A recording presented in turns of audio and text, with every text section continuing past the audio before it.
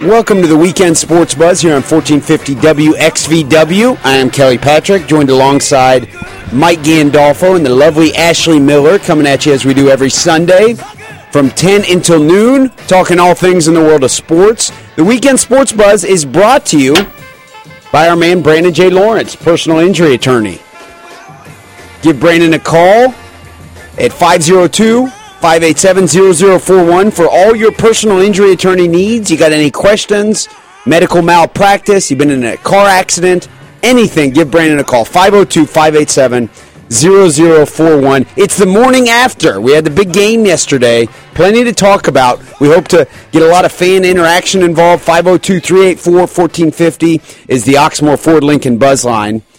It's the morning after. Mike, I got to say congratulations. Kentucky looked good. Overall, you got to say it was a good game. It's tough to be really upset with that. It looked like the better team won, and there wasn't much other than Louisville fans being mad at Chris Jones. I don't know exactly how you can be disappointed or feel empty coming away from that game from either side. Yeah, I think, in my opinion, you play that game 10 times, it's probably the game you're going to get 6 or 7 out of those times. I mean, that's the majority of the time, that's the game that's going to happen. And Kentucky's about 8 points better. Louisville's really good. There's a lot of Kentucky fans out there that did not give Louisville any credit, which was really not fair at all. And it's one of the reasons I like watching games by myself. Yeah, I was invited to a couple really awesome game watch parties and even considered going to Yum Center, but I was like, I don't think I can handle it. Like, I really need to be alone in the privacy of my own home so I can yell and curse and scream. And you were at your house? I was at my house. Kelly, where were you? What'd you do? Were you working? I got to watch it at work. Okay. So then, that's good. It was an interesting atmosphere, though, nonetheless. Yeah, was I'm it sure. 50-50 or? 50-50. No, there was more Cards fans. Yeah, okay. Actually, yeah, definitely more Cards fans. Where I was at, okay, more Cards fans. I got to rewatch it last night afterward. Right, but I did the same. Yeah. I watched it. I ended up watching with my dad and my brother and some other friends. And I don't mind watching it with them, but especially my brother, he's such a freaking homer that, I just don't like watching the game with, like, every single time something doesn't go right for your team, it's a foul on the other team, and, like, how they miss that. Because to me, like, I thought the officiating in that game was awesome. And it really was the way that Louisville needed it to be, because they let them play, right? Neither team in the bonus in the first half. Kentucky didn't shoot a free throw in the first half. But how many times have we seen this UK U of L game where the officiating has, like, completely taken the flow out of the game? Yeah. And that didn't happen here. I mean, they let them battle it out, and they still, for the most part, kept it under control. Yeah, I mean, the Cards were in it. They were in it. They got everything they needed, by the way. They forced Kentucky into turnovers, which I thought was a huge key. They did not rebound very well on their defensive end, especially. Which we knew, like, that's something we talked about last week. That was a big key to victory for us, is trying to keep all of the guys off the glass. And I think for the most part, we did a decent job. As much as we could be expected to. They still won the rebounding battle 46 to 33. The important number there is that Kentucky had more offensive rebounds than Louisville had defensive rebounds. Yeah. Sure. That can't happen. You think, the biggest, for me, issue besides Chris Jones probably shot 30 times. 3 for 15 to be exact. The biggest issue, like the fact we couldn't hit a shot. Yeah. Struggled offensively. The Cards have some serious 21% in the first half. Some serious offensive problems for the Cards. But Terry's a hero today, and he missed more shots than Chris Jones did. Yeah, You're right. He actually took more shots in the flow of the game, I felt like. I would totally agree with that. And you know what? Here's if I'm a Louisville fan, this is what you should be upset about as far as the shots go. I thought Kentucky did an unbelievable job in transition defense. Louisville only gets 2 fast break points, even though they forced 19 turnovers and had 10 steals. 2 fast break points. Kentucky was amazing in the transition defense, and they were unbelievable in protecting the rim and knowing what shots they wanted to give Louisville. We kept on seeing how well Louisville was getting that ball fake and getting Kentucky's shot blockers in the air. If you don't practice that like all the time, making that ball fake and taking a dribble and making that shot is really, really difficult. You know, it's not like you're catching and shooting or even just coming straight off the dribble and shooting. And I think that had something to do with it. I think Rick, obviously, when on the show Friday we did here, we were talking about how if Louisville was going to be effective scoring, it had to be finding a way to penetrate, making the pass, and then making the next pass. And that did not happen at all. That did not happen. The Cards recorded, wait for One it, assist. One assist. And it was by Chris Jones. The lowest total by a ranked team since they've been keeping the stat. That is very telling in the way that if you have offensive woes, the best way to facilitate it is passing, in my opinion. If you think, like, open shots. We didn't take very many open shots at all. Like, pretty much every shot that we took was contested. And the open shots that were there are the ones that Kentucky let them have. Yeah. I mean, for a reason. I think they were open for a reason. In I Kentucky's don't lane, know about that. But I think that the other side of that is we stopped the times that we ran our offense through Montrezl Harrell. We had very productive things happen. Well, how many times did that happen? Because that didn't happen a whole lot. But no, that's what I'm saying. Like, it didn't happen enough. Like, the times that he got the ball and got to make a post move, whether or not he made the shot, it put us in a good position, or they tried to double down and he got a kick out for someone else to get, like, a couple of dribbles and a jump shot up. But we stopped doing that in the second half. Like, they started at the beginning of the first half, they started at the beginning of the second half, and a couple of times in between. But every time they did that, something awesome happened. And Montrez has 4 field goals. 2 are defensive putbacks, and 2 of them are regular, just in the flow of the offense field goals. And like post moves. Yeah, right. And to me, I thought, I don't want to say he played bad, because I thought, especially at the beginning of the game, first off, I also had to take, Eric Crawford had something today about Louisville's 5 position not showing up and playing very well, and only having 0 points and 5 combined rebounds. They were so good and at the base of that zone, and how quick their hands were. I was blown away by how fast Louisville's hands were and how well they were anticipating the pass and how prepared they were for Kentucky as far as that goes. And to me, I thought Mango and Shinanu gave them exactly what they needed to give them. They're not going to score a ton. Yeah, I mean, and I don't think that's their role. Their role isn't to necessarily go out there and put up 15, 20 points in a game. If they do, that's awesome and totally extra. But what we needed from them is what they gave us, and that was defensive presence down there in the bottom of the zone and trying to make their bigs have to put in some effort to get the ball up. And I think they did a really good job of that. And we obviously saw that the game was way too physical for Rick to feel comfortable putting a Nos in the game at all. Yeah, he's too small. I mean, that's probably true. Oh, and no question about it. That guy's... Because you see the way that, like, everybody was getting pushed around on both sides. Like, Anas needed another 40 pounds to even stay upright in that game. And I love his game. He's probably my favorite, like, up-and-coming Cardinal. But not in a game like this. Not this year. For him not this year. I could have told you after the Ohio State game that Shinanu is much better suited for just body size. Like, if Shinanu had Anas's skill set, sure, that would be like the complete player. That would be a much higher caliber player. Shinanu's got some muscle to him, sometimes a little bit of awkwardness, maybe offensively, but he's the type guy that you want. I mean, he got 5 rebounds. Montrezl Harrell, Terry Rozier each got 8 to lead the team. But 5 rebounds for both Mango and Shinanu. Not horrible production out of your big guys. Absolutely not. Neither of them scored a point. But when you're comparing it to Willie Cauley-Stein and Karl Anthony Towns, Trey Lyles. Willie Cauley-Stein had how many points? Willie Cauley-Stein did not have like an incredible. Actually, when you really think about it, Willie Cauley-Stein and Montrez to me had very similar just type games. I mean, 6 rebounds, 3 steals for Willie Cauley-Stein, 5 points. 5 points. No blocks. And then I thought Karl Towns was amazing. I will have to tell you, like, there's always, like, I don't like him.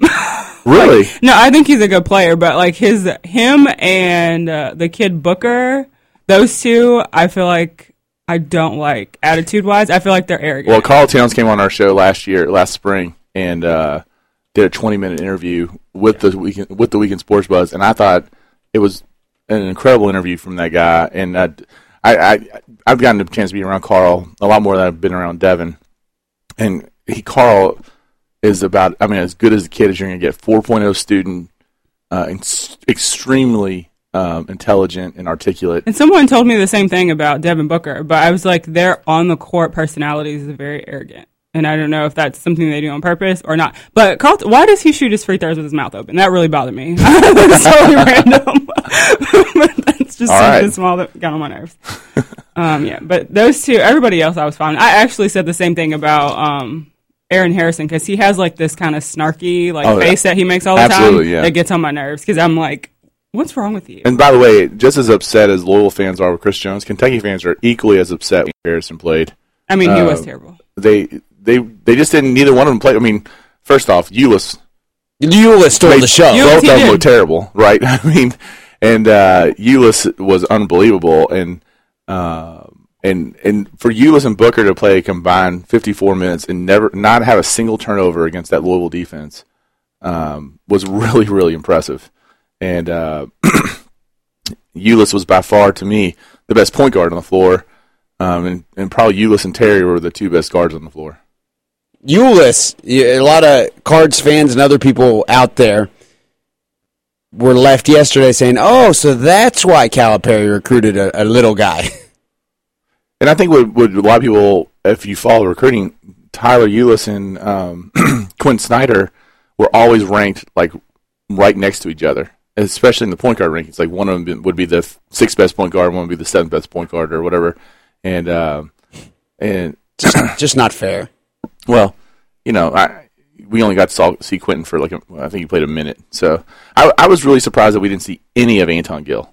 Like, not a single. I think that tells me what is very commonsensical. You watch it, and he needs to add some muscle like Anas does. And if you want to play in a physical game with monsters, which Kentucky is, you need to. I mean, Chris Jones, say what you will about him. He knows how to play on the ball defense, and he's not going to get pushed around. And I think that earns playing time as much as anything. And those are two areas that Anton Gill simply lacks in. He just does.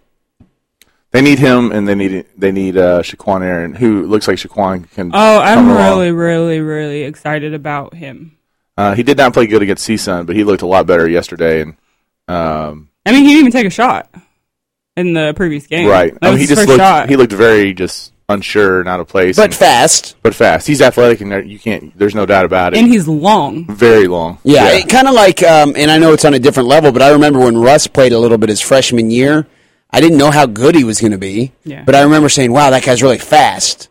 He almost looks awkwardly fast, like he's just Russ Smith, but 6'7". Maybe, and that wasn't necessarily the comparison I was trying to make, but yeah, maybe a similar type motor, and that's the type guy that Rick looks for, is somewhat of an undervalued workhorse who just happens to have a great motor and great energy.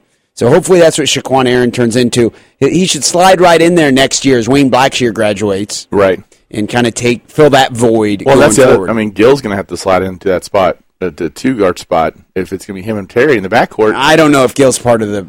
I mean, is he? How big of a contributor do you see Gill being even next year? But who else is the option? Quentin Snyder? It's going to be Quentin and Terry, and or he's Terry. Not, I mean, Terry. I don't know. He's not ready. And really, you're going to need all three. It doesn't really matter. I mean, you're going to need all three, and hopefully, maybe get something out of Donovan Mitchell next year. You know, from at that spot too. Eventually, Gill's going to have to figure it out. You know, or he's going to be transferring. And that's just it. I just cannot figure out what is not working for him. It seems like, I don't know, it's something, his shot seems way off, and I don't know if it's that he's lost confidence in it or what, but he seems uncomfortable, like his body language, even like he's almost like hesitating before he shoots everything. I don't know what it is. The kid's good. I mean, I just want everyone to know the kid. It's not like he's not talented or skilled enough to play. I've seen him play against this caliber player. He is good enough to play here. And Gill? Gill, yeah. I mean, he looked like that in a high school, a legitimate top-level high school game. Is that what you're basing that on? Yeah, but when I saw him play against, you know, guys that are now in the NBA and, you know, or guys that are, you know, I saw him in some pretty top-tier matchups. And when he was at Hargrave, he was playing big-time schools that are, you know, basically other small college-type programs. Like the team we saw him play. In Iroquois. Yeah. And this guy, he is capable of playing Louisville basketball, and he just needs to, keep his head up, and eventually he'll break out. And I think once he breaks out, he's going to be there. Oxmoor Ford Lincoln Buzzline 502-384-1450. We look forward to having plenty of interaction today on the show. It's the morning after. Majority of our listeners are Louisville fans. The question I'll ask to our listeners is, Cal is now, 7-1? All-time winningest coach for Kentucky versus Louisville. So no Kentucky coach has more wins. 7-1 against the Cards since he's arrived in Lexington. Mike, you said it before the show. This game really doesn't matter. What matters is what happens in March. My question to you Card fans is that the case? If you're being honest and you're looking in the mirror and you're looking at Rick's resume while at Louisville, is it tainted knowing that Cal has owned him in head-to-head matchups? The only year Rick has won is a year that Kentucky was knocked out in the first round of the NIT. That's what it took for Rick to beat Kentucky since Cal has been in Lexington. And Ashley, Louisville won the national title that year, too. Louisville won the national title, so it took the best of Louisville and the worst of Cal's Cats for that to come together. Ashley, what does that mean to you? Does it mean anything? I mean, obviously, I think that for the fans, it's a big deal because it's a huge rivalry. And, but like I said last week, and they actually mentioned on air yesterday that the winner of this game, 3 of the last 4 years, was in the national championship game. So that says a lot for the caliber of basketball in the state of Kentucky, which is great. However, I think it's a good litmus test for what the teams are capable of. I mean, at this point, obviously, Kentucky's not going to play anybody else worth a darn. And they're not going to play anybody worth a darn in the SEC. At least, if they don't lose focus, Kentucky should run the table. Now, but Louisville, they won't, though. They may not. They may, but I don't know.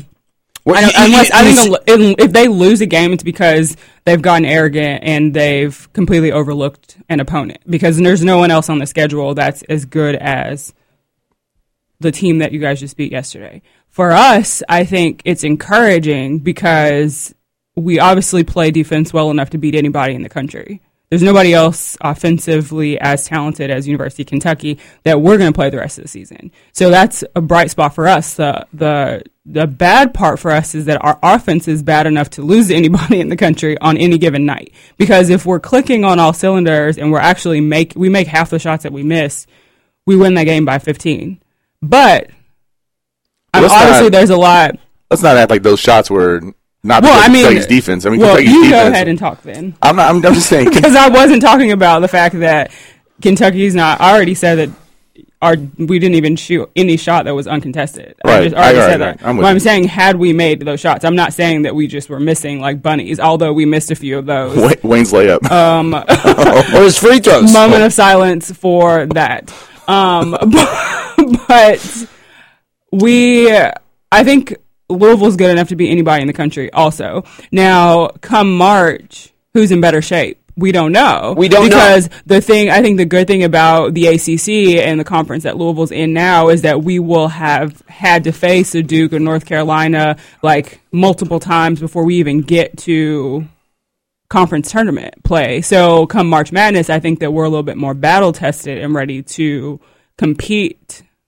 I mean, it's still early, and like you said, we have players that haven't reached any potential. We've got Shaquan Aaron on his second game, that could potentially be a huge asset for the Cardinals 2 months from now. So I don't know. I think that does it mean anything in the grand scheme of things? No. Is it a huge boost to the ego of the fans on one side or the other? Absolutely. But what matters, like Mike said earlier, is what happens in March. So it'll be very interesting to see how Louisville responds to the loss as we head into more ACC play, and then what that looks like in the tournament. And I will tell you, if we end up in the same bracket again in March, I'm blowing up wherever that room is where they do the Selection Sunday. You're not going to be happy. I don't see Louisville being the worst 2 seed, though, in order to make that happen. At this point, we shouldn't be a 2 seed at all. Yeah. And to me, for Louisville, you're going to tell a lot. They got 3 games now until they go to North Carolina. And the reason why I put that out there is because North Carolina, even though they've been up and down this year, they are probably like the third or fourth most talented team in the country as far as just raw talent. And they've got the size and the length that's kind of similar to Kentucky. And so to see how Louisville plays on the road at North Carolina, to me that's going to be it's going to give you a really good idea of where Louisville is. They're better than North Carolina right now. I don't think there's any doubt. I just think North Carolina's the type of team that can give Louisville trouble. Sure.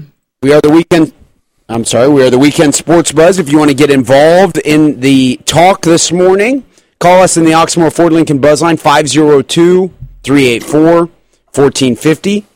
If you were watching the game at home, you had to endure an overtime game, and you had to be flipping the channels between Georgetown and Indiana in order to get to your Cards and Cats rivalry game. We're going to head to the Oxmoor Ford Lincoln Buzz line. Now we got our man, The Truth, on the line with us. How you doing this morning, Truth? Well, I'm happy to be an Indiana fan, but also I watch a lot of college games. I watched the Louisville game. I was really disappointed the way I've been watching college basketball. I really don't begin to not want to watch it anymore. Why's that? It's sad about young kids. I was talking to some older guys who was watching it, that they don't have the fundamentals no more. It's shoot three-pointers or try to dunk. And it's really, American basketball is really hurt. Don't you think it is? I think there's some truth to that. Certainly, the truth is dropping some truth, no question about it. I mean, you see Montrezl Harrell, I know he didn't do it much. How many threes did he shoot yesterday? He just shot the one. The one, which just really rubbed me. Terrible shot. Really rubbed me the wrong way. And so if you're using an example of someone who likes to shoot threes and only dunk, look no further than the Cards' best player, Montrezl Harrell. Hey, I'm going to tell you, somebody had a great game, had a party. Yogi Ferrell played out of his mind yesterday. He definitely did. And, and it's so sad that we judge people about how small they are. If you can play ball, you can play ball. If Yogi Ferrell was on Kentucky team, he'd be a first-team All-American, probably win the John Wooden Award if he played like he did yesterday. And y'all know I'm telling the truth. Well, I'll tell you right now, if we're going to go, when we're comparing the point guards between all the schools, Yogi Ferrell's the best point guard out of any of the three schools. Wow. So, okay. I mean, he is playing big boy basketball right now, and that was a hell of a game yesterday. And if you didn't see it, which I know most people did because it was going up to it, didn't have an option. I walked into that game, and Georgetown was up 5 with like 4 minutes left to go, just under 4 minutes left to go. Indiana swung that to they're up 5, and Georgetown swung that to they're up 5. Back to Indiana tying it up, all in that matter of that 4 minutes. And Yogi hitting those big threes at the end to put it to overtime, it was really incredible. I'm gonna tell you something. I've been an Indiana fan for 51 years, and yesterday was the first time in a long time since about night I feel that Indiana basketball is back. Yeah, I mean, listen, the Big Ten's not great this year. I think Indiana can definitely go with get a 500 or better record in the Big Ten and make the dance, and then Tom Crean will be back another year. We're going to win the Big Ten because I tell you what, the rest of the only team I can see give us a problem in the Big Ten is Ohio State and Wisconsin. The rest of them garbage. And I'll see y'all next week. Happy New Year. Go Hoosiers. He might actually, I could see them finishing that top 3 for sure. I mean, Yogi, 27 points yesterday, 9 for 15 shooting, 5 for 10 from 3-point range. He is really at a high level right now. And those 3 scorers they have, Yogi and Blackman and Troy Williams right now, I mean, they are just playing at a different level. Not much production offensively from their bench. No. Only 2 points outside of the starting 5. Similar to Louisville. Yeah, similar to Louisville. When we talk about what this game means, what it means to me is Kentucky fans, if they want to, they can play the Cal owns Rick card. But at the end of the day, you can also argue that championships are what matters. Rick has won 1 title while at Louisville. It's taken him substantially longer than it has for Cal to win a title. But whoever makes it the farthest in the tournament, in effect, really wins that year. So looking at Rick's history and the way that he does excel, back on the 2012-2013 season, The Cards lost early to Duke. They then went for a 3-game losing streak on Saturday, January 19th through January 26th. They lost 3 games. And they then bounced back. They lost that 5-overtime game to Notre Dame on February 9th. And then still irks me. Still, yeah, it sticks in the mind of everybody. But then they got so hot right when they needed to. And that's what Rick specializes in. When his team does the best, they all come together at the right time. Does this team have that type of potential? I don't know. I would guess it probably doesn't have quite the Gorgie Jang, Luke Hancock presence at the 3 and the 5 spot. But Rick's teams have shown that they do stumble at some point during the year. How they rebound and how they respond to that is what is really telling. So we'll see. Will Kentucky win it all? Will they go undefeated? There's a whole different storyline there for the Kentucky Wildcats. Who do you think could beat them, Mike? Honestly, and I'm trying to be unbiased. Who in the hell is going to beat this Wildcats team? Well, I think it's just like what Ashley said. It's not the team that they get up for. It's not going to be a Florida or something like that they are expected to go in there and have a dogfight with, and they can get up for that team. It's going to be that middle-of-the-road SEC team that they kind of overlook, and they lay the same egg they laid against Columbia or Buffalo and barely win those 2 games. It's going to be one of the, it's going to be Arkansas or LSU. LSU's the one that probably worries me the most because their guard play is really good. It could even be a Tennessee, someone like that that's away from Rupp. They don't handle the crowd very well, and they're just not on. I don't think it's going to be necessarily one of these top opponents that knocks them off. It's going to be kind of one of these middle of the road teams. Something like Auburn is someone who I've penciled in as possibly. I don't know if they play Auburn at Auburn, but with Bruce Pearl being there and stuff like that, and they've picked up a couple transfers and stuff like that, and JUCO players. Yeah, I could see that happening. Someone they just don't respect, and it comes back to bite them. No question about it. We've got the NFL today. My Bengals have a pretty big game against the Steelers. I don't know exactly how I feel about it. We got our picks to make. How did we do last week? I went with all the favorites. I haven't tallied them up yet, but I will do that during the break.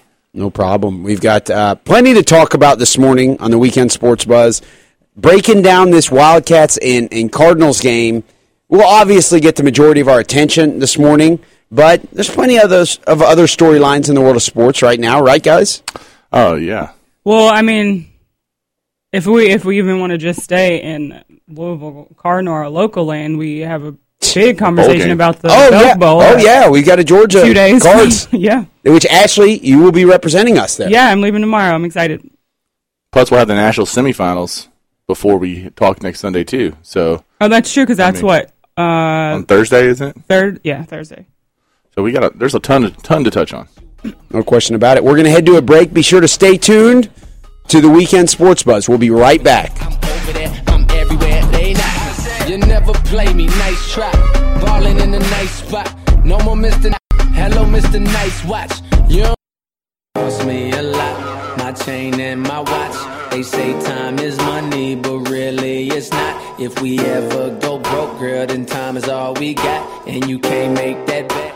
No, you can't make that bet. So let's roll while we here. Welcome back to the Weekend Sports Buzz, brought to you by our man Brandon J. Lawrence. Give Brandon a call, 502-587-0041 to reach the best personal injury attorney in the city of Louisville. Let's get some fire into the show this morning, guys. Well, I mean, seriously, after Louisville won the football game, we had like 9 callers in the first 15 minutes, and now Louisville loses, and everyone's quiet all of a sudden. What exactly are you insinuating? I'm just saying that there's a little bit of people don't want to call in when they have their tails tucked between their legs a little bit, and they don't, Are you saying that the majority of our listeners are Cards fans, and that they don't call in after a loss? The only Cats fan that ever calls in is Hink, and I would love to hear from Hink today. Oh, I would not.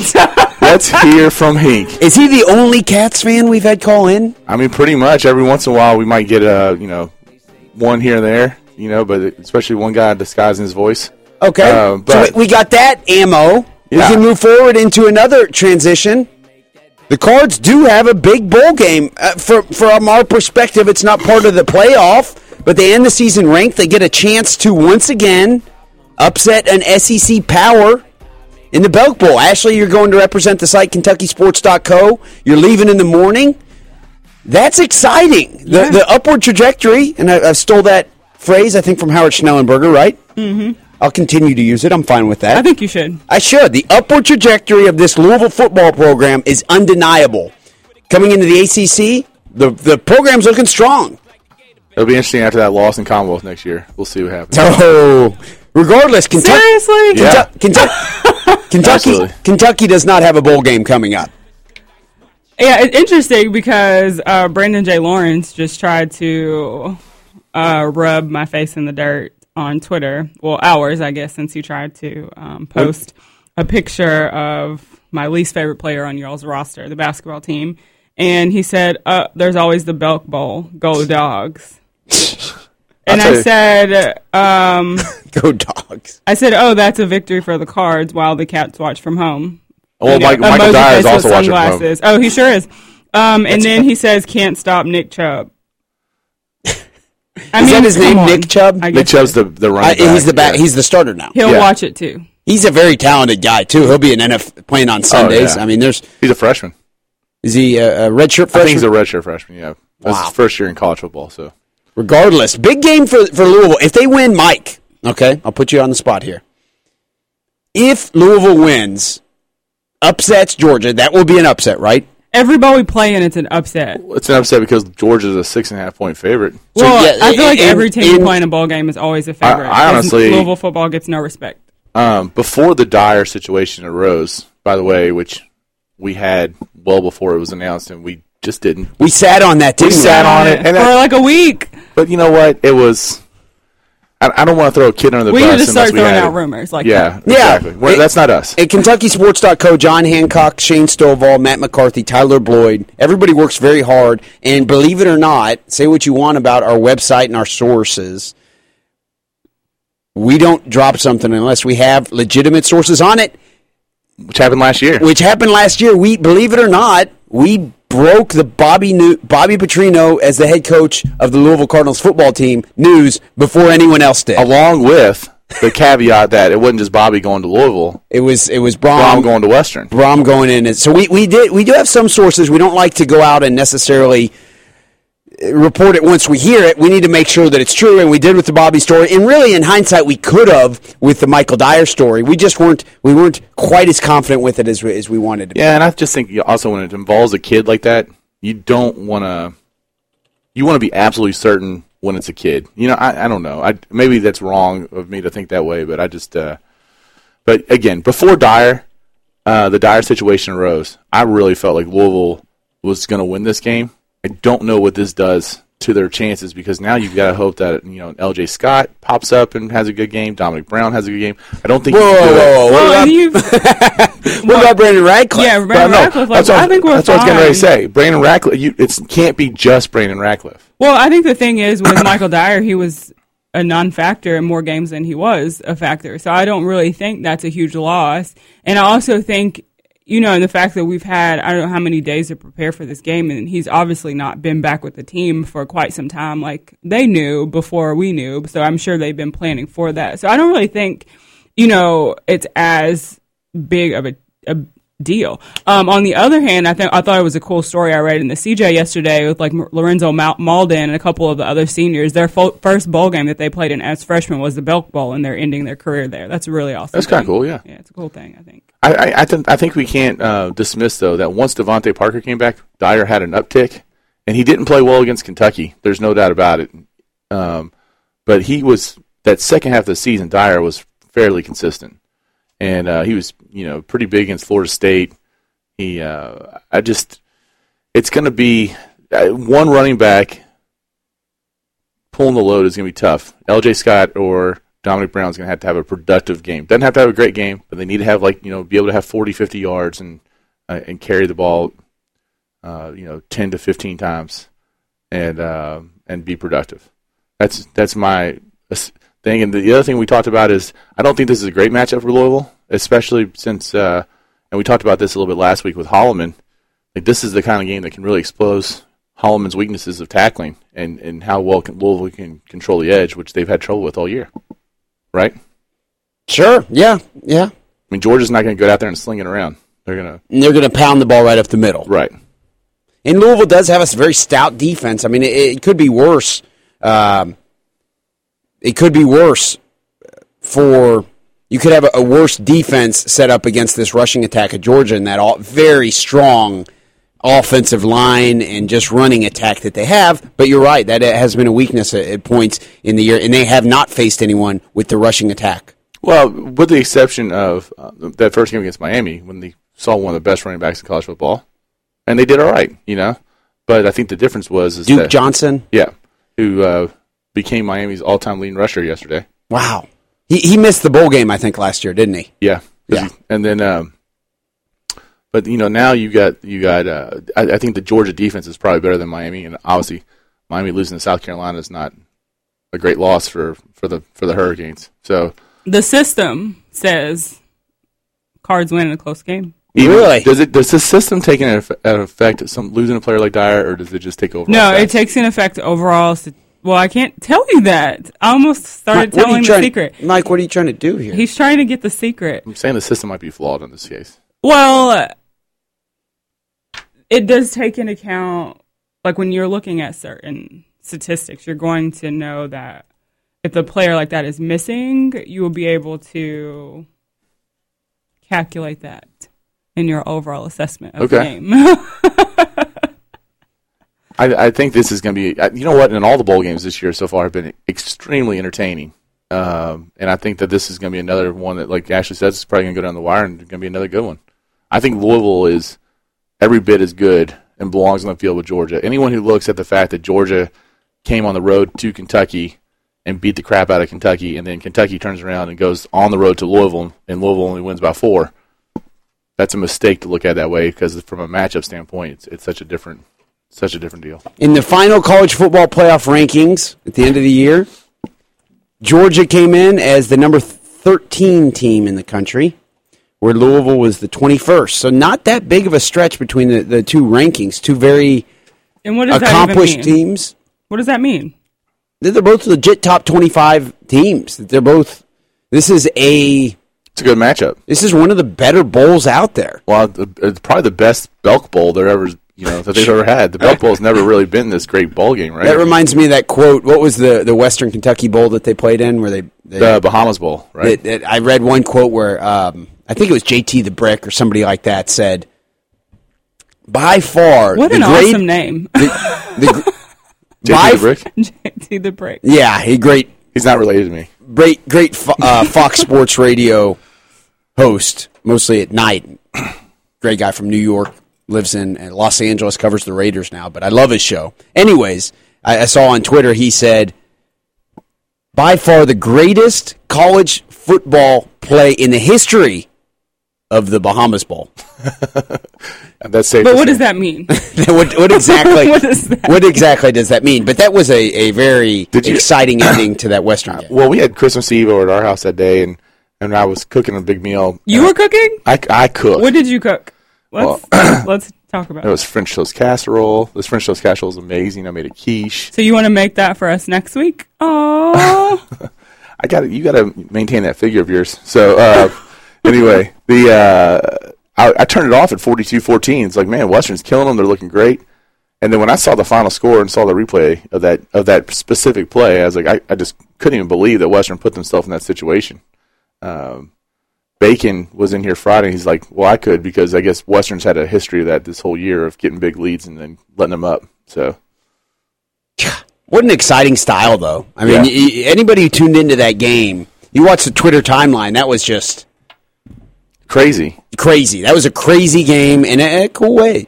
Jeff Brom has 2 more good years, and he's probably where he's going somewhere. Don't you think? I mean, somewhere decent. Sure, a mid-level BCS job. So you're trying to say Western Kentucky is not decent? No, Western Kentucky is definitely good, but there's no doubt about it, a stepping stone job. We've talked locally thus far.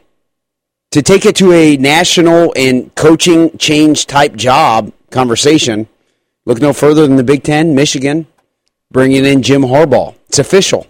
It broke that it's definitely official? The last I saw it was official this morning, yes.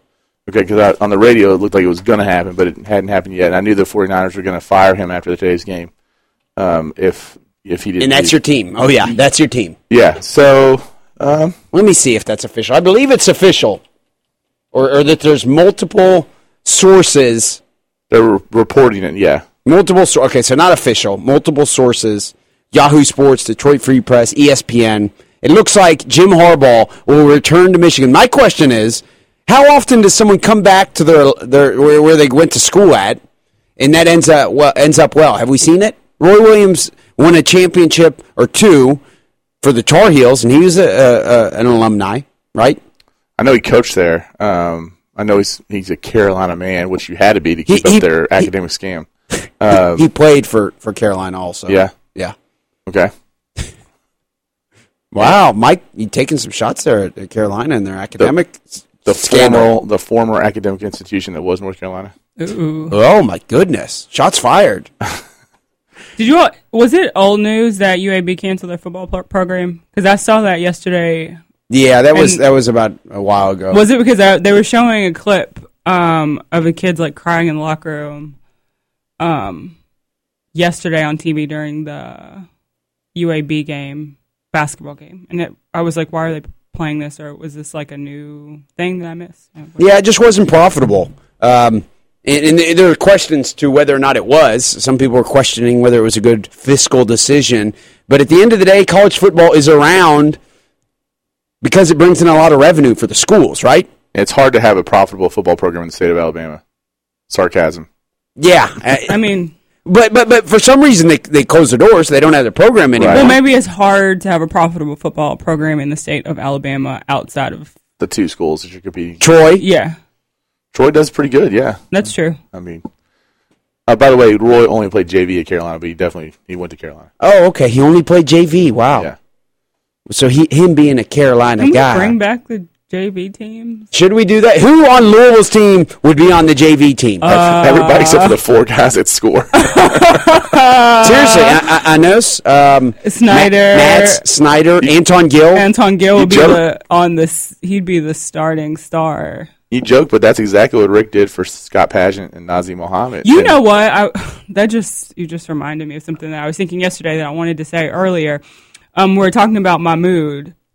The thing that makes me most excited about his future, besides the fact that I think he's already good and we know he's going to gain weight and get stronger and all of that, the fact that David Padgett is on the sideline, that he's helping coach him, changes everything. That is by far like my favorite center of all time in Louisville. Him and Gorgie and their ability to those are my top two. Pass out of the high post really changed the game. And what it did was it prevented something like yesterday happening. Yeah, when you have absolutely. a guy like that out there, he's going to get 2-3 assists minimum. It changes the entire game. And then you got other guys who are passing. Passing is contagious. Look at the Spurs. Look at any team that passes well. Louisville, we're on the heels of just the worst assist performance. What did you say, Mike? What's the statistic? In history. Let's just go ahead and say the history of the world. Yeah, it was the first ever time, I guess, a ranked team had only had one assist in a ball game. That is horrible. This Absolutely is not horrible. a team that has any offensive fluidity whatsoever. And They play good defense. We're not talking about the 23rd ranked team. We're talking about the 4th ranked team in the country. And it'll probably stay in the top 5 after this week. Sure. It's ridiculous. But yeah, when David Padgett came on, I was like, yes, like I just love him, period. Obviously partial to big man, period. But the fact that Mahmoud is there, like, and even it may help Mango, even though I don't think like he is that same style of player, but I think that Anas really has the skill set and the touch on the basketball to be that type of floor general in the next year or two. Yeah, I would love to see it. I also see him possibly having that type of soft touch talent. He can shoot the ball. Yeah, he's a good shooter. Yeah. He seems to have a good head on his shoulders. He's got to add some muscle. Mike, you called out the Louisville fans. I may be wrong. I believe we've got a response. We've got Angelo on the line with us. How you doing this morning, Angelo? Hey, can you guys hear me? Yeah, Angelo, how's it going? Yeah, good morning. Hey, okay. I'm a big U of L fan, but let me tell you, I think we got some fundamental issues there. I think that we need players more ready. I think we're too much in this project mode. I think, Gorgie was great, but I think some of these guys are just way too far too away from being ready. I think the one assist is atrocious. I just see some fundamental issues with the way we're doing things. I'm a big Louisville fan, but it's not going to work, man. You got to get these boys off the bench and play them. It's just the bottom line, guys. We can go back and forth and say, this guy's going to develop, this guy's going to develop. It's all about getting them ready, man. One thing, I hate Calipari, I hate Kentucky, but he puts those boys on the floor, man. Do you think that, because I know you mentioned like Gorgie, like the project, and I think you're right that Pitino is definitely becoming more notorious for picking these guys and kind of trying to develop them over the years. It's almost as if like we needed. Oh, did we lose him? Yeah, we did. We appreciate the call, Angelo. Yeah, it's like we needed Mango to be where Mango is now, like last year. Yeah, you see what I'm saying? Like I think almost like the project should have started a year earlier. Every once in a while, you'll hit it out of the park where Gorgie Jing comes along and he steals the starting job away from Terrence Jennings immediately, basically. Sure. It's not easy to do. It's still taking an under-recruited guy and expecting him to perform, just dramatically outperform his ranking out of high school. That'll happen every once in a while. Rick has proven through Nazi Muhammad, Jamal McGlure, Gorgie Jing, Mingo maybe, all these guys that he can do it.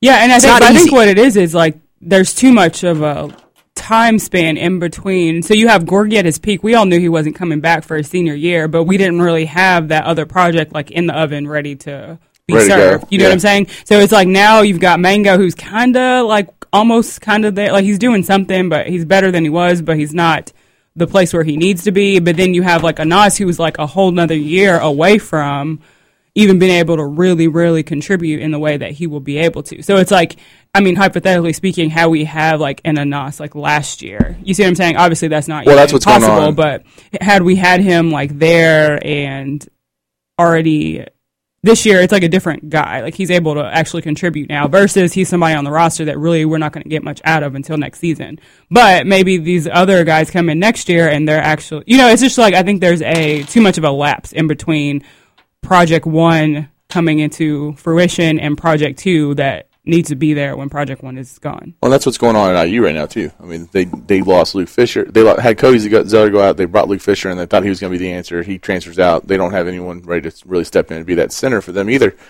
And, to answer Angelo's point, I would love to have a team full of projects and be the fourth best team in the country. I think that's pretty good for your future.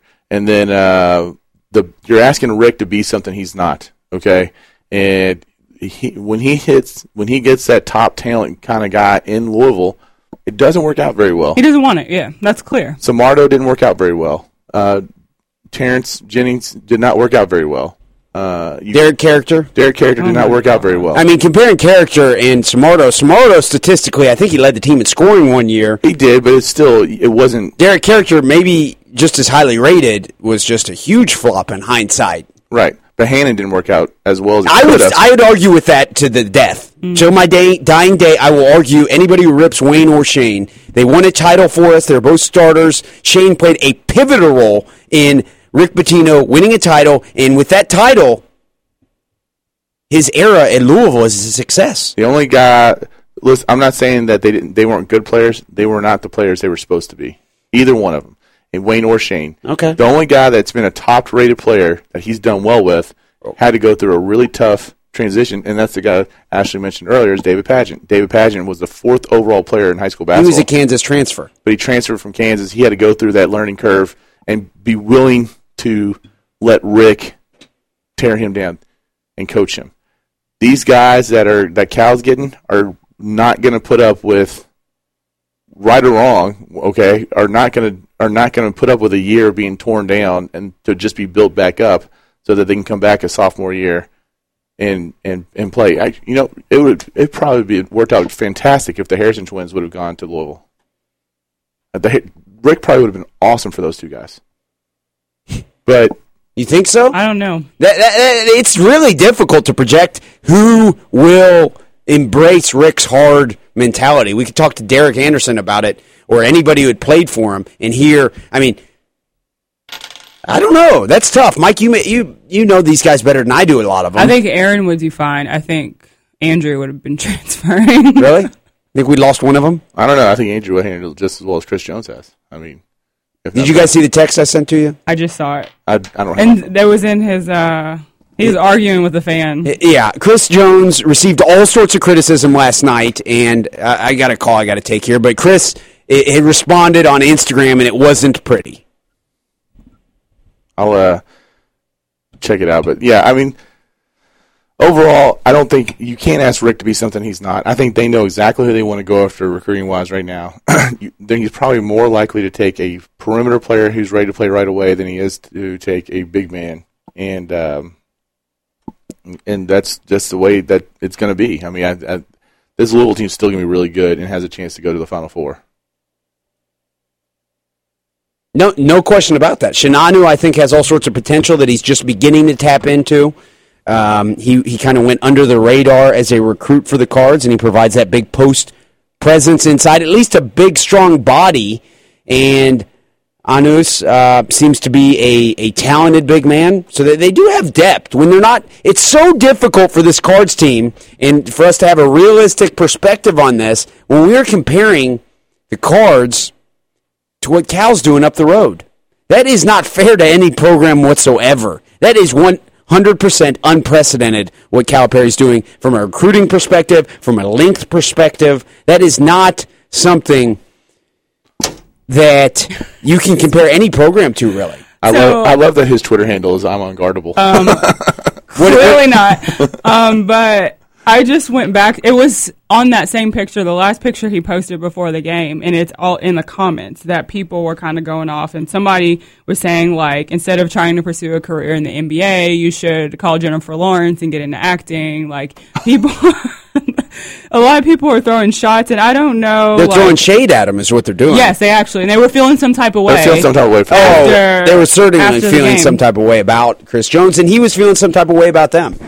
Yeah, so apparently, I don't know like where it started because I can't even find it, but he's arguing with this guy is Brandon John, and somebody else actually chimed in and was kind of defending Chris Jones, and he, you know, he lost it. he definitely lost it, and I did see one of his messages was like 5 of the emoji guns next to the guy's name. Probably not good. Well, there's 3 guns and then the guy's name. Not good at all. And then someone says, please delete this.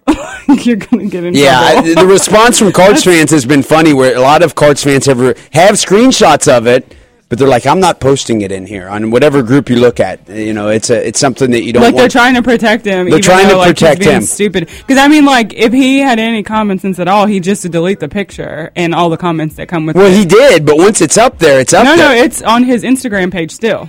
Is it? The picture is there, and all 169 comments are there as well. So the comments that I sent to you guys are still up there? Yes, they are. Wow. We got to go to break. All right, we got to go to a break. Be sure to stay tuned. We will be back with more of the Weekend Sports Buzz. I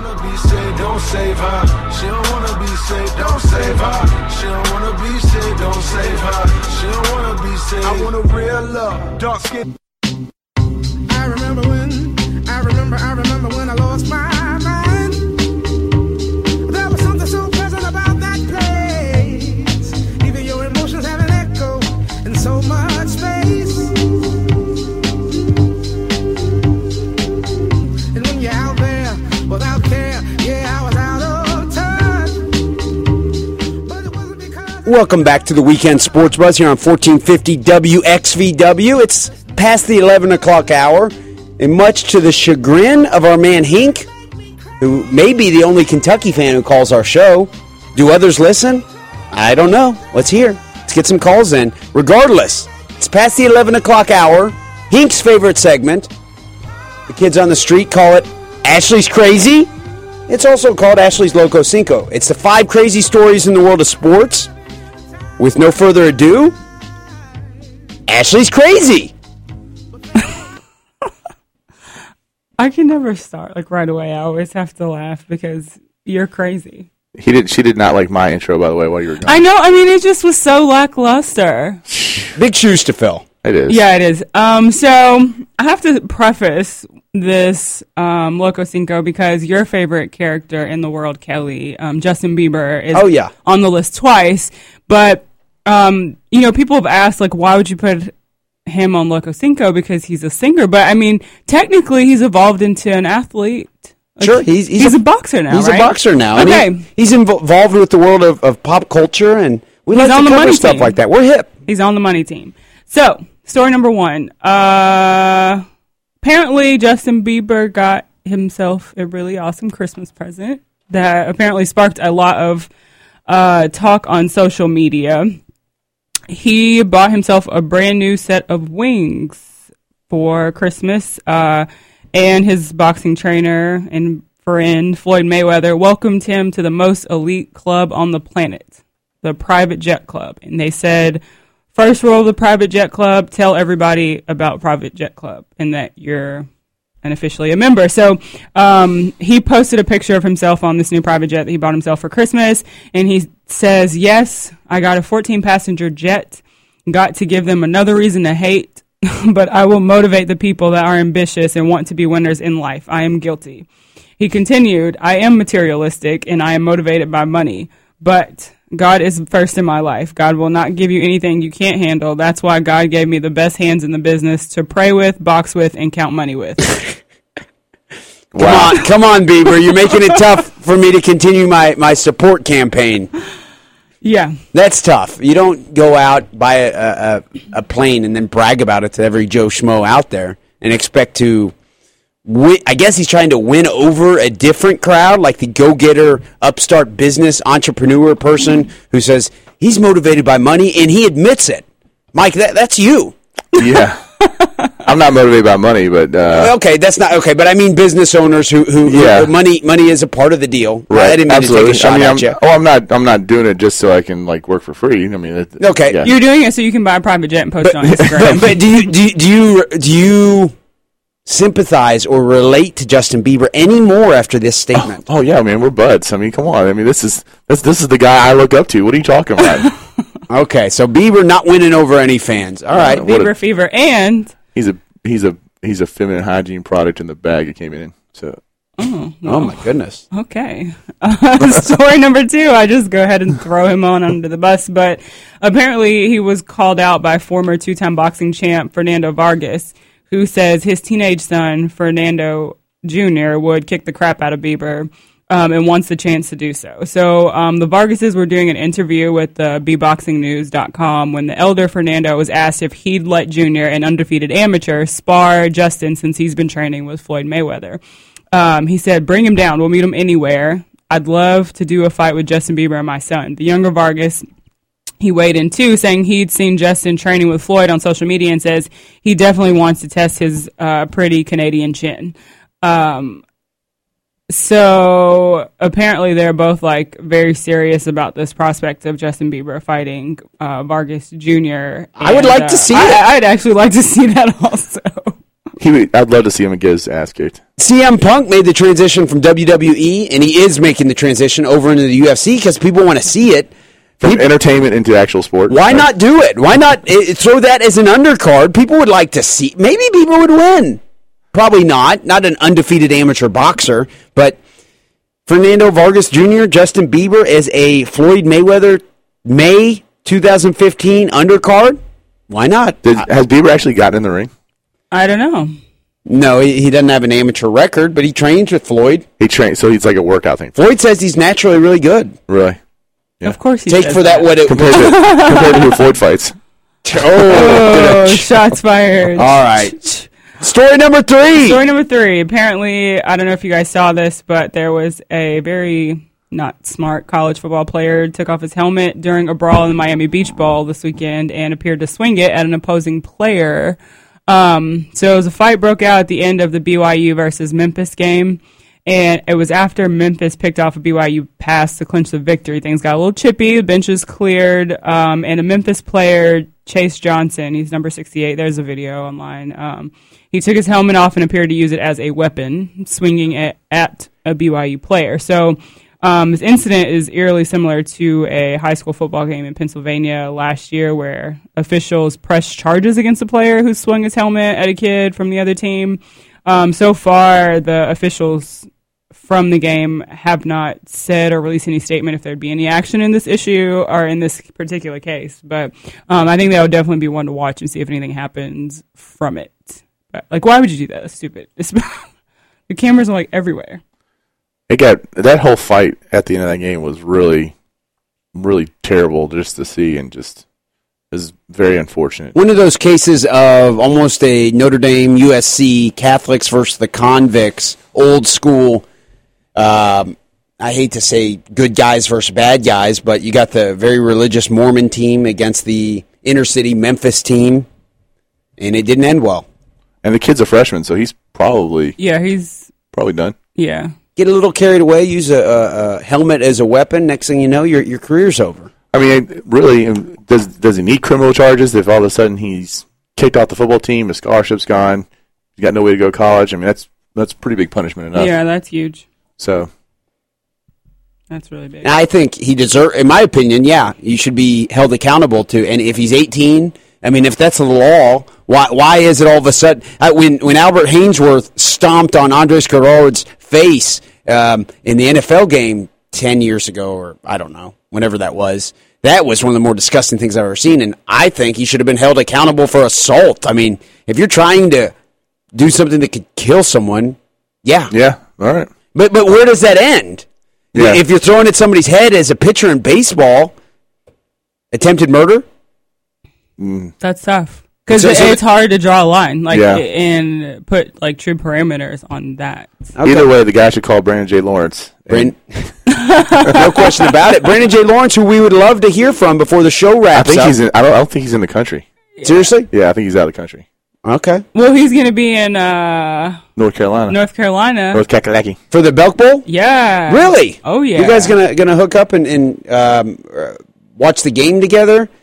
Cheer on the Cards? I'm hoping to watch the game from the sideline, so I don't know where Brandon's going to be, but he's so elusive. He'll probably be He'll just show up right where you are. Yeah. He's going to be cheering on is he going to be yelling, "Go Dogs"? Probably, and hopefully his wife is saying, "Go Cards." Go Dogs! He's going to be with Carlo, so he'll be all right. Uh-huh. He'll be with Carlo, so. Which means I'll have to kill one of the two of them by the end of the game. We appreciate Brandon traveling to go see one of the two bowl games from the state of Kentucky this year. That's right. That's very exciting for the state, and it gives us football fans here in the state plenty of reason for optimism. Oh, Kentucky's got optimism too with the new offensive coordinator. I'm excited about it. So we haven't really got to that too much, have we? We talked about it a little bit last week. We got to go story number 3 though. 4. Actually, story number 4. Michael Sam is back doing interviews. Is he on Oprah? Yeah, that's going to air. It might have aired this weekend already, or it's still going to air yet. But I don't know why people keep talking to him. But anyways, he said that he had to deal with some severe homophobia at home from the time that he was a kid, with his own brothers calling him the F word. He says because he was different. And it's the latest from his tell-all interview with Oprah. It was scheduled to air this weekend. I'm not sure if it actually already did play or not, in which Sam, as the first openly gay football player to be drafted in the NFL, says his brothers would abuse him daily. That they called him a lot of things. They called him an F. They called him gay. They called him anything that you could think of just to hurt him. He says that one of the most hurtful things that they did involved an MVP trophy he received. We were proud of those trophies, and my older brother, he was just so jealous. He just broke them right in front of me, and that was the saddest thing ever. Sounds like a lot of jealousy. It does, and I wonder, with stuff like this, because even with myself, I tell my own story and the stuff that happens, but I have happened in my life, but you always have to be cognizant of how that stuff affects other people, and I wonder, my biggest question reading something like that is, how does his family feel about the stuff that he's saying, or is his family just at such opposition with him at this time that he doesn't really care, or what? I would wonder, if that was me, I would probably refrain from saying stuff like that about my brothers. Yeah, you probably don't want to air the family stuff. Yeah. Yeah. Like, because I mean, obviously, like, with my situation, we talk about, like, my parents were drug addicts, like, all of these things, but I'm not going to sit here and be like, well, this is what happened, like, specific things that happened in my household that's going to kind of villainize people. I don't know. I think Michael Sam came from I may be wrong, but I believe a family where he had many brothers and sisters, maybe like 10 living under one roof or something like that. And it was a very chaotic situation, and it's already been very publicized. So you can relate to that more than I can, Ashley, being that you are in the public eye and that you like you said, you've talked about your upbringing publicly. So that is interesting. How he's somewhat throwing his brothers under the bus at this point. But is it? I mean, was it uncommon for you to be a middle school boy and hear the F word? No. Not the FU word, but the FA word. Yeah. Thrown around all the time and people calling each other gay and all that kind of stuff. I mean, that happened daily. Yeah, because I don't think that I mean, often was necessarily like a homophobic slam on a person. Like people used to say that all the time. I guess people probably still do. Just as an insult that didn't have anything to do with sexuality. Yeah, exactly. You don't know. I mean, people use that word. If I had ended up being coming out as homosexual at one point, I could reference many times people said things like that to me, right? That's just what young boys do to each other. Absolutely. I feel like it's another word for like soft. Yeah. Oh, yeah. It's part of the culture, unfortunately. Kind of a P word, too. Yeah. Yeah. Which I'll never say that word because I don't want to get beaten within 3 inches of my life. All right. Anyway. Story number 5. Story number 5. Back to another boxer. More drama for Jermaine Taylor. Oh, my God. I know. I'm so tired of talking about him. But this time, the IBF middleweight champ has been accused of throwing a brick at a woman near his home in Arkansas. According to the Pulaski County Sheriff's Department, a 30-year-old woman claimed that Taylor launched a brick through her car window and that she was bleeding. And cops say that Taylor admitted to launching the brick, but claims he only did it because the woman was driving at him, like she was trying to hit him with a car. And the shocking part is that neither one of them were arrested, even though cops say that the woman did have cuts to her elbow and damage to her vehicle, but no one got arrested. So he's saying that she tried to run him over with a car, so he threw a brick through her window. Jeez. Jermaine Taylor, who at one point, as recent as 2007, looking at his record here, was on top of the boxing world.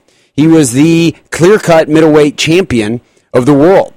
He defeated Bernard Hopkins twice, and then lost a couple times to guys like Kelly Pavlik twice, Carl Froch, Abraham. So some of the top names in the middleweight and super middleweight division ended up knocking him off. Nonetheless, Jermaine Taylor, a recognizable American boxing figure, not doing much for the sport these days, as he had an altercation recently with, what was it, his cousin, I believe. I mean, he has really hit some rough times. It's hard out here in these streets. So which you should know, Kelly. That's right. Oh, yeah. I mean, I can relate. So what's your favorite story?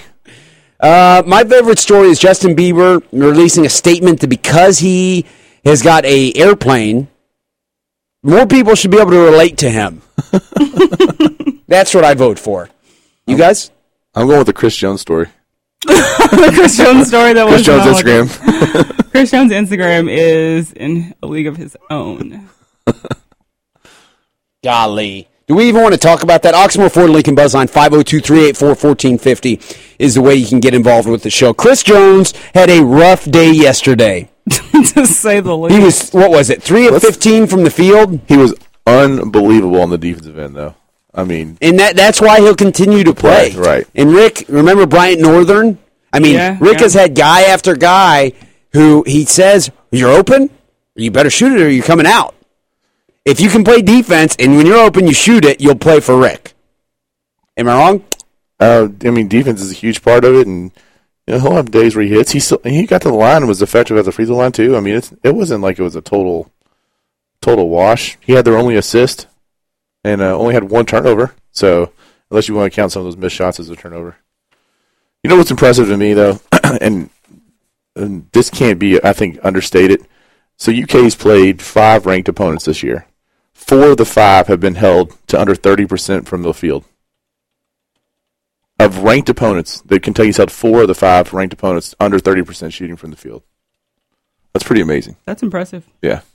So, I mean, we can put this all on Chris Jones, but No, I don't think anybody's putting it all on Chris Jones, but we're definitely saying Chris Jones was terrible yesterday. But He didn't handle the stress very well afterward either. Honestly, I feel like he was trying too hard. that's the issue. I feel like he though, was Kelly. trying too hard to duplicate his performance from last year. Because last year against UK, he was great. And I'll give him credit for that. Kelly's microphone just fell. Broke his microphone. I don't know that it's broke. Fortunately, I've got It's definitely feeling some type of way. It's about really- you. Speaking of feeling some type of way, we haven't really been. We haven't heard about like what kids are saying this week. No.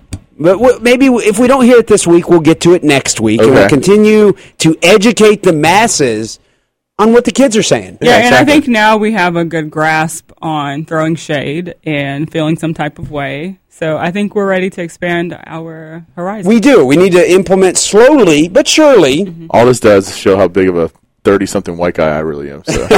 Me too. But, nonetheless, we're talking about Chris Jones on Instagram. We need to be able to, And just to be fair, at commercial break, I said, how do you get on the Instagram on my computer? I don't have an Instagram account. I'm on Twitter, Actually, Facebook. I do, but I don't use it. So I would like to say that thanks to my younger brother, Keith, who will be 21 in a couple weeks, that's how I stay up on how to use the Facebook and the Instagram and the Twitter. that's my favorite when people do that and they go to The the Facebook. Nonetheless, storylines out there right now to talk about. We got the Belk Bowl coming up.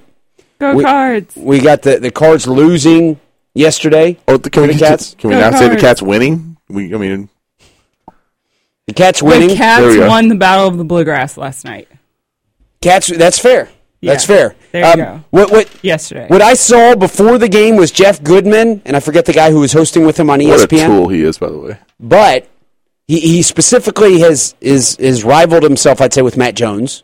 They're not necessarily on the best terms. They go at each other on Twitter. All the time. Regardless, though, he was giving Kentucky all sorts of props. But when the other guy, and I forget his name, I should know it, asked him before the game yesterday, is this Kentucky team potentially the greatest team ever, going to go undefeated and do what 72? 76. 76. Who only had to win 32 games, too, by the way. Just Regardless, Yeah. they went undefeated and they won it all and are generally regarded as the best college basketball team ever.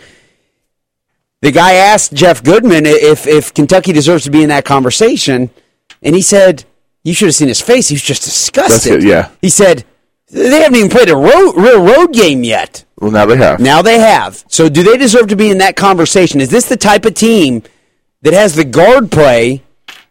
And I'm specifically saying guard play because I think that's possibly the one area of concern. Am I wrong?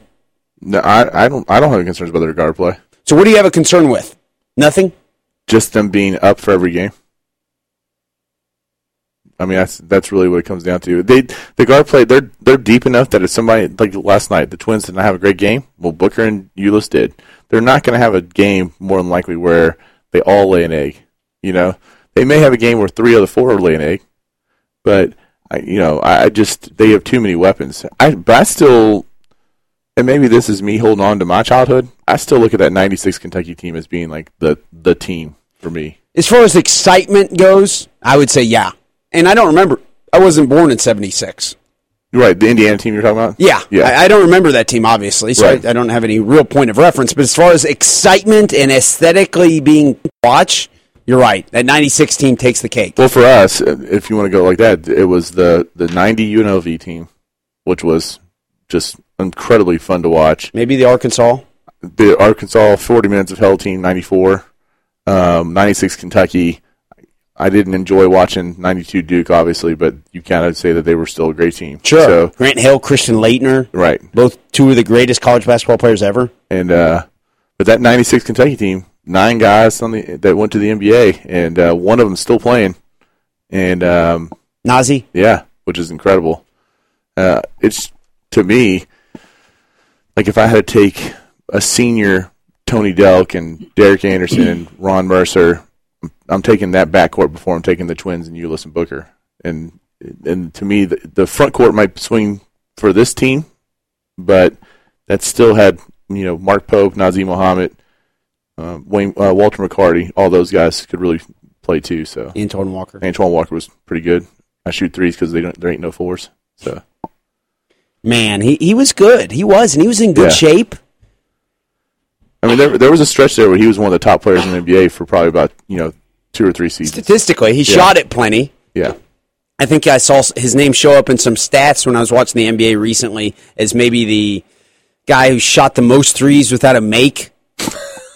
So I did see his name still pops up here and there. Him and Chris Jones. God.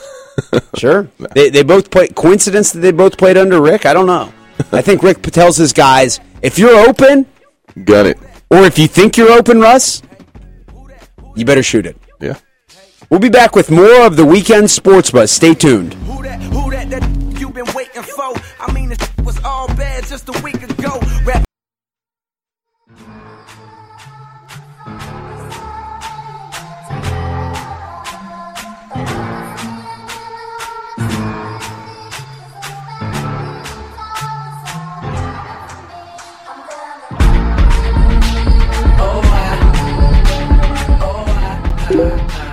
Welcome to the Weekend Sports Buzz. Mike Indofo here with Kelly Patrick and Ashley Miller, and this is the Weekend Sports Buzz brought to you by Brand J. Lawrence.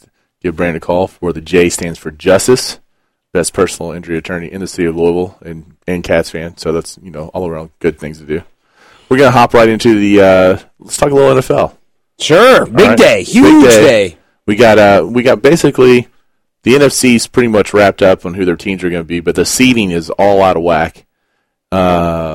You got multiple teams that could still get a bye and still be the wild card, and the only thing that's up for grabs is the epic matchup between Carolina and Atlanta for the winner of the NFC South. One of these two teams is going to get a home game. Do you feel like that's right, that one of these two teams should get a home game for winning their crappy division?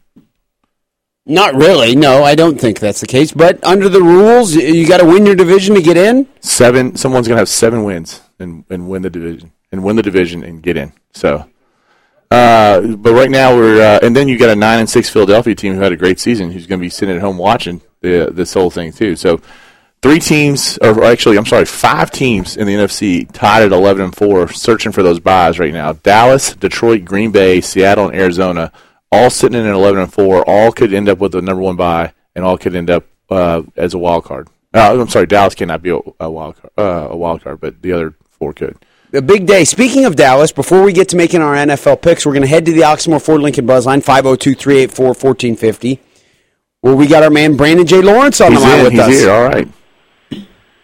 Hey, what's happening? How y'all doing? Merry Christmas. Happy New Year. Same to you, Brandon. Good morning, sunshine. What's happening, man? What's going on? What's up? Go Dogs, baby. Oh, don't start. He's got the Georgia stuff out, right? All right. The SEC, living strong. I'm with you. Exactly. Man, that was a good game yesterday, man. Yeah, I mean, like I said earlier, I felt like it basically went the way that you would expect it to go. I mean, I think if that game is played several times, 70% of the times, that's how that game's going to go. Kentucky wins by 8, and it's going to be ugly, and it's going to be low scoring. I'd also like to say that every Louisville-Kentucky matchup so far this year has been really awesome. Like women's basketball, men's basketball, and football have all been really good games. Yeah. Which I feel like is what a rivalry should be. Like, I don't want to see a rivalry game where someone's getting blown out. Like, that doesn't make it fun at all. Sure. Yeah. But Mike, is it really a rivalry now when the men's basketball? I knew you were going to say that. It's starting to feel a little bit like Kentucky Tennessee football. I'm not gonna lie, but Kentucky Tennessee football. I mean, or Kentucky Florida, more like it. Yeah. Well, maybe I don't know. 7-1. They gotta get to like 4 or 5 wins for it to be a rivalry again. Well, I mean, right now, this Kentucky team is just on such a different level, and I really felt like Louisville did what they had to do. I mean, they got the things they had to get done yesterday. They had the game officiated the way they needed it officiated. They got the turnovers they needed. They just couldn't really score off those turnovers. And I thought Kentucky's defense was just unbelievable. So Brandon, I've got three questions for you, Brandon. Number one is, does Kentucky go undefeated during the regular season? Yeah, I think they go undefeated. I think they go undefeated like the whole year because I think they'll win the championship. So I think they go undefeated the whole year. I think they'll beat the Indiana record. Yeah. Okay. Now who do you pick? This is an easy one. You got the Redskins or the Cowboys today? I mean, probably the Redskins. Really? Because hopefully they'll sit Romo and DeMarco Murray, get them healthy. So Romo won't have to take too many more back injections during the playoffs. Yeah. So Redskins will probably win. All right, Brandon. If you're unbiased, you're trying to be unbiased, you take your Cowboys fan hat off. Does Romo deserve your vote for the MVP of the NFL? Oh, man. Probably hasn't thrown it enough. But I would say probably no. But doesn't Dallas need to have Dallas needs to win today to get a first round bye? They need to get to 12-5 or 12-4. Can they get it? I didn't know they could get it. Maybe they can't. Maybe they can't get it. I don't know. I'll bring it up. Yeah, I think they can't get it. But if they do, I think they can't get it. I don't think they can get it. Okay, right? that might be right. See, but you might be right. I don't know. But if Dallas wins today, they're going to go 8-0 on the road this season, which is amazing. They haven't lost a road game yet. That'd be awesome. I mean, and then plus if they win next week, they'll go on the road to either probably Seattle or Detroit, right? Well, it depends on who wins those matchups today. Yeah. So I think they got a real good shot, man. I think the winner. I think the NFC champion is going to be either Seattle or Dallas. I think they're going to the Super Bowl. It's either going to be Seattle or Dallas. I think so. Okay. Brandon, thank you very much for calling in. We look forward to hearing from you next week. Have a very happy New Year. Thank you. All right, man. I'll see you, Charlotte, Ashley. Later. All right. Well, you're obviously going to have either Detroit or Green Bay is going to have 12 wins because they play each other. Arizona plays the Niners. They lose. They go 11-5. Seattle loses. They would be 11-5. And so the only other 12-4 team out there would be the Cowboys. It shows that Detroit and Seattle are both 11-4. And right. It says that Detroit wins a tiebreak over Dallas based on best win percentage in conference games. But Seattle could still lose today. If Seattle lost and Arizona lost. Okay. Is that not? Am I looking at this wrong? It says Seattle also wins tiebreaker over Dallas based on best win percentage in conference games. Yeah, but Dallas is 11-4. If Dallas won and Seattle lost and Arizona lost, Dallas would be the 2 seed. Let me see here. There's so much to follow in the world of sports. We just I don't think it's real life that Dallas loses to the Redskins today. No, I think they win. Sorry about that. Anyway, we'll get to our picks though. If you all want to go ahead and dive right in that. Brandon was right. It says there won't be any final week desperation this time after the Cowboys crushed Indianapolis last Sunday. So today's game doesn't look like it matters really for the Cowboys. So explain that to me then. I can't explain it to you. Okay, all right. Well, if someone can, I'll keep reading about it. I'll try to find something. But on the AFC side, we have a little bit more up for grabs, I guess you can say. We have 5 teams that have clinched, and New England's got clinched the number 1 seed all the way throughout the playoffs. So Indianapolis has clinched their division. Denver's clinched their division. We've got the epic matchup today between Pittsburgh and Cincinnati for who's going to win the FC North, but both teams are going to be in the playoffs. But it's a big deal whether or not you get a home game, especially I think more so for Pittsburgh to get that home game than it is for Cincinnati. Really? Do you agree here? Well, I mean, Bengals haven't won a playoff game in 23 years or something like that, so we'll take anything we can get. Cincinnati, well, just any edge we can get, we'll take. And actually, I guess I'm speaking out the wrong side of my mouth because they're both 5-2 at home. Well, Cincinnati with the tie, 5-2-1. The Pittsburgh's 5-3 on the road, and Cincinnati's 5-2 on the road. Did I hear Oh the my magic words? gosh! I'm putting my headphones down right now. I think we need to go to the Oxmoor Ford Lincoln Buzz line where we have a caller on the line. It's Hink. Hink, are you there? Bye, guys. What's going on, fellas? Hink, I just need to hear the 2 words you normally say to end your call. I need to hear that up front. Man, look, we all know Louisville sucks. Everybody knows that. Ashley knows that. You can leave if you want to. You really don't need to be here. Truth be told, you don't need to be here. I mean, you just a formality. You a tax break. That's what you are. Oh, gosh! Wow. Such hate, Tink. Like I really have some love for you.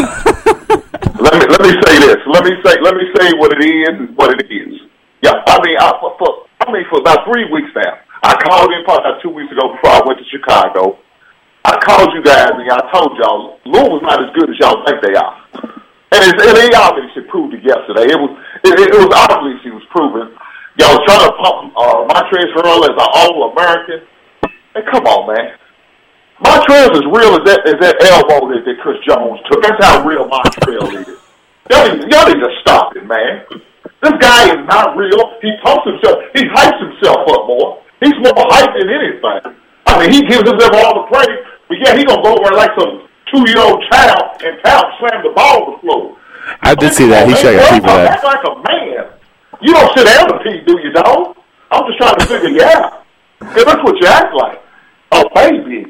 I mean, your team is in trouble. Your team is down. You're supposed to be some type of leader on the team, but yet you out there playing a punching bag with a West Kentucky player, with a guy who when he's supposed to want to hit you in your man sack.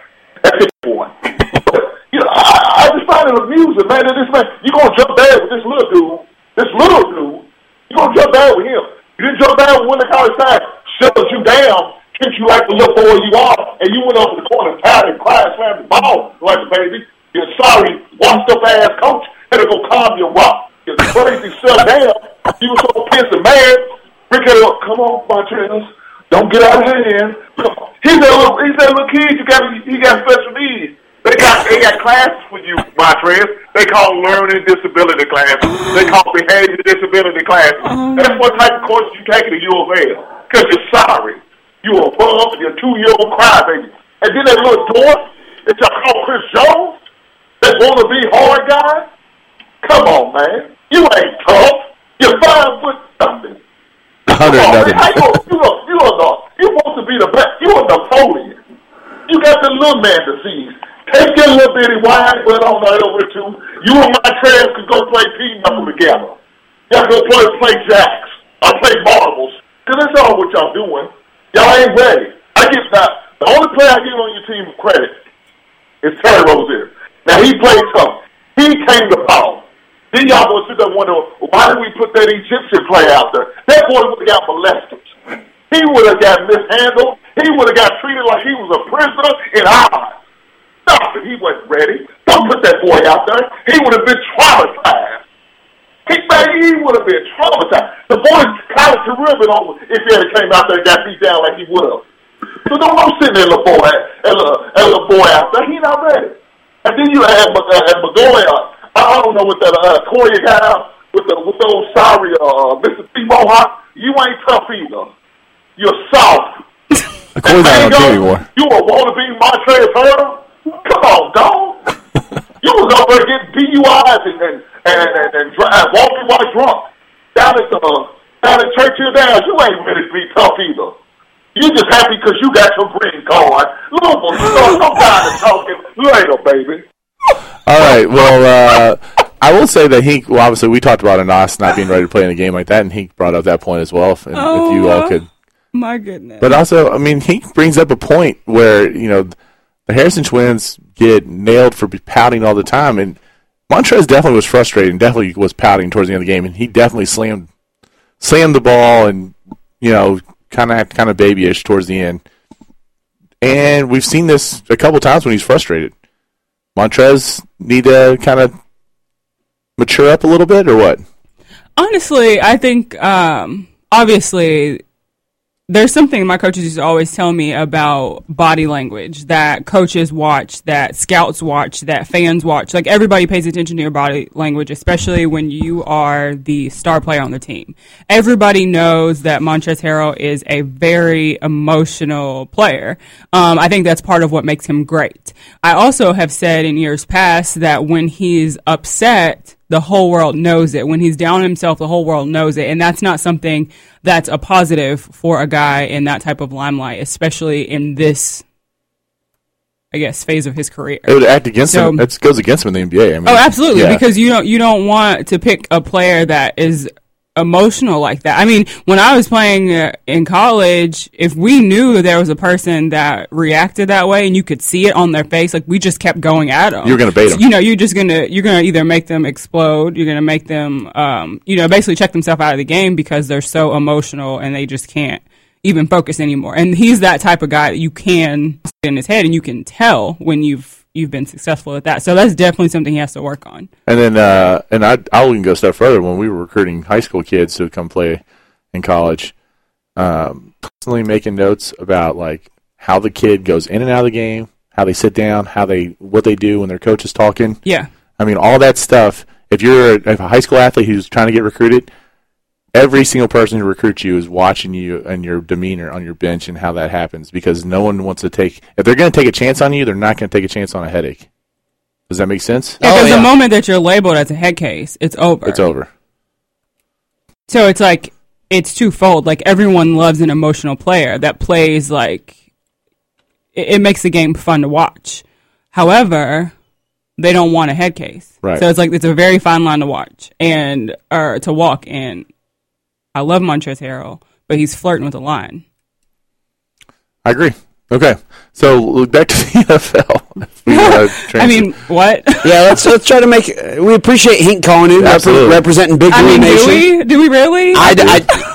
Mike does. We collectively maybe don't.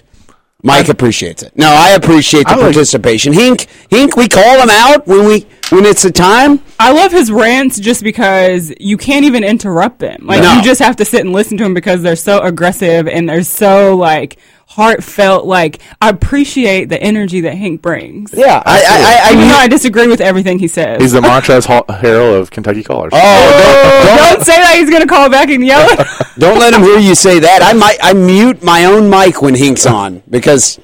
Yeah, he's got to go. Yeah, just let him go. And he's been wrapping it up in a timely fashion, leaving us time to make our picks for the week. So let's go ahead and get started. What games do we need to pick this week? All right. Well, I just want to make sure that we're clear. So the four teams in the AFC that are still alive for a wild card spot, so you know who's actually playing for something. The Chargers, the Ravens, Houston, and the Chiefs are all playing for playoff spots. Okay, so that starts us off with our first game of the day. Cleveland at Baltimore. Baltimore, again, 13.5-point favorites. Baltimore last week really needed to come away with a win, and they totally blew it. And but now they got this Cleveland Browns team, which no Josh Gordon, no Johnny Manziel, which actually is probably a positive. But so who Where's we got? shade thrown? Well, we'll see. Johnny's still in the league in 2 or 3 years. Who we like in the Cleveland Baltimore matchup? Definitely Baltimore. Sorry. Ravens, yeah. All right, we're all taking the Ravens. Then we go to the game we were just talking about with Brandon J. Lawrence.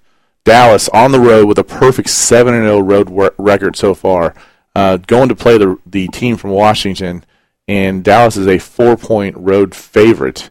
I guess it's still up in the air whether or not Dallas has something to play for or not. From what I see, they still do. And so I still think this is kind of a pivotal game. So I'm taking Dallas. I've got Cowboys. I'm going Redskins. Always got to be different. Yeah, it hasn't served me very well. But I'm taking Brandon J. Lawrence insider tip on it. I'm telling you, the last time Brandon J. Lawrence was on this show and he picked the Redskins, he was wrong. So, shade thrown. Shade thrown. Just like he picks the Bulldogs over my Cardinals. Go Dogs! The Indianapolis Colts still somewhat alive, but on the outside looking in for a first-round bye, I think. They go to Tennessee, where they are a touchdown road favorite. Tennessee is playing for something as well, because if they lose, they secure the number 1 pick in next year's draft with the worst record in the NFL. They will be 2-14. Wow. I got to go with Indianapolis. I'm with Colts. Colts. All right. Then the next game is Jacksonville going to Houston again. Jacksonville still in the running for that number 1 pick. They are 3-12 at this point.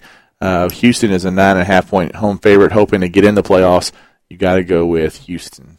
Yep, I got the Texans. Texans.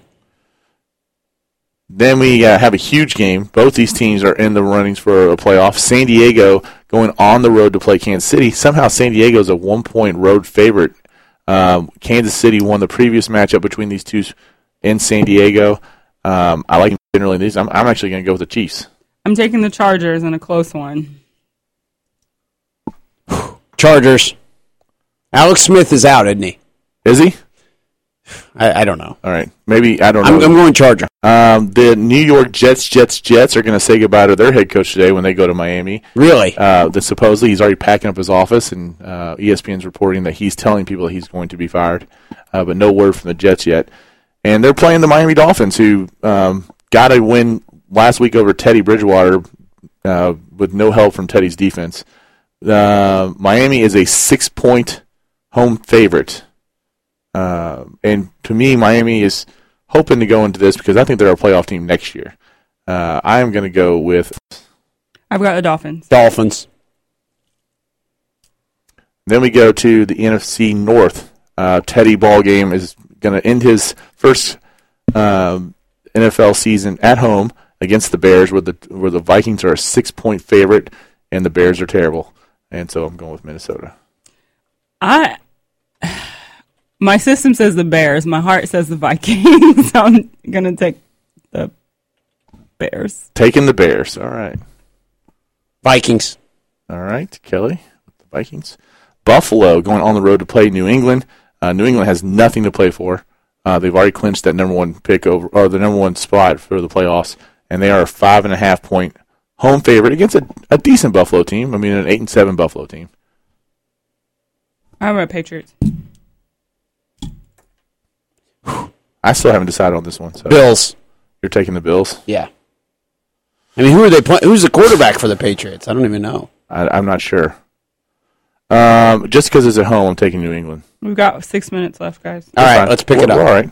Philadelphia is going. It's not in the playoff anymore. It's going to play New York, and the New York Giants are a 2.5-point home favorite. I'm taking the Giants. What do you do? Giants. All right. Eagles. Kelly doesn't care. He's already been eliminated also. New Orleans is a 4-point road favorite going to Tampa Bay, which, again, is just a terrible ball game. But I will take the Saints. You got the Saints. Saints. Oakland, who's played well, right, the last couple of weeks? Sure. Yeah, they have. I mean, Derek Carr having a good season, really. Going to Denver. Denver's still trying to lock up the 2 seed. So they got something to play for, especially after looking terrible against the Bengals last week. I think Peyton's hurt. So it's going to be interesting to me to see if they rest him and just go to the playoffs and let him play in the playoffs or what happens here. But I'm still taking Denver. I'm taking the Broncos, and I think Peyton's too much of a... He's too hard-headed. Yeah. To let them sit him at this point. He's done that in the past, and it's burnt him. I'm going with the Broncos. Arizona going to play the 49ers in what will be Jim Harbaugh's last game, it looks like, as the 49ers head coach. I'm hoping that the Niners go out with a win. Arizona's already in the playoffs. I will take the Niners. Cardinals. San Francisco, by the way, is a 6.5-point favorite. Niners, because I don't know who's starting at quarterback for. I think it's Lindley, but regardless, I'm going Niners. The St. Louis Rams, who I think are one of the great stories right now, because I think they can play some really good football at times. Going to Seattle to play the Seahawks, and ironically enough, the Seahawks are a 12-point favorite for the team of the 12th man. Mm-hmm. And they still, again, are playing for position in the playoffs. So you got to take Seattle. I'm taking Seattle. This is a revenge game. They lost to them earlier in the season. Seattle. Yeah, I don't think that's going to be a 12-point game. So now we get into the 3 games that matter. Carolina goes to Atlanta. Atlanta's a 3.5-point favorite, but I've been saying all week I think this is going to be the Panthers' game to win. I'm going with Carolina. I'm going with Falcons. Falcons. Detroit at Green Bay. Detroit has not won in Green Bay since Barry Sanders was on the field. So it's been 20-something years, 21 years. Green Bay is a 7.5-point home favorite. They are a completely different team at home than they are on the road. I am going with Green Bay. Packers. And then the night game tonight, Kelly's Cincinnati Bengals versus my wife's Pittsburgh Steelers. For the AFC North, Pittsburgh is a 3.5-point home favorite. Is that all? Yeah. This is going to be a good game, man. Steelers. Oh, going with the Steelers. I'm taking the Steelers as well. No, but yet it's going to be a good game.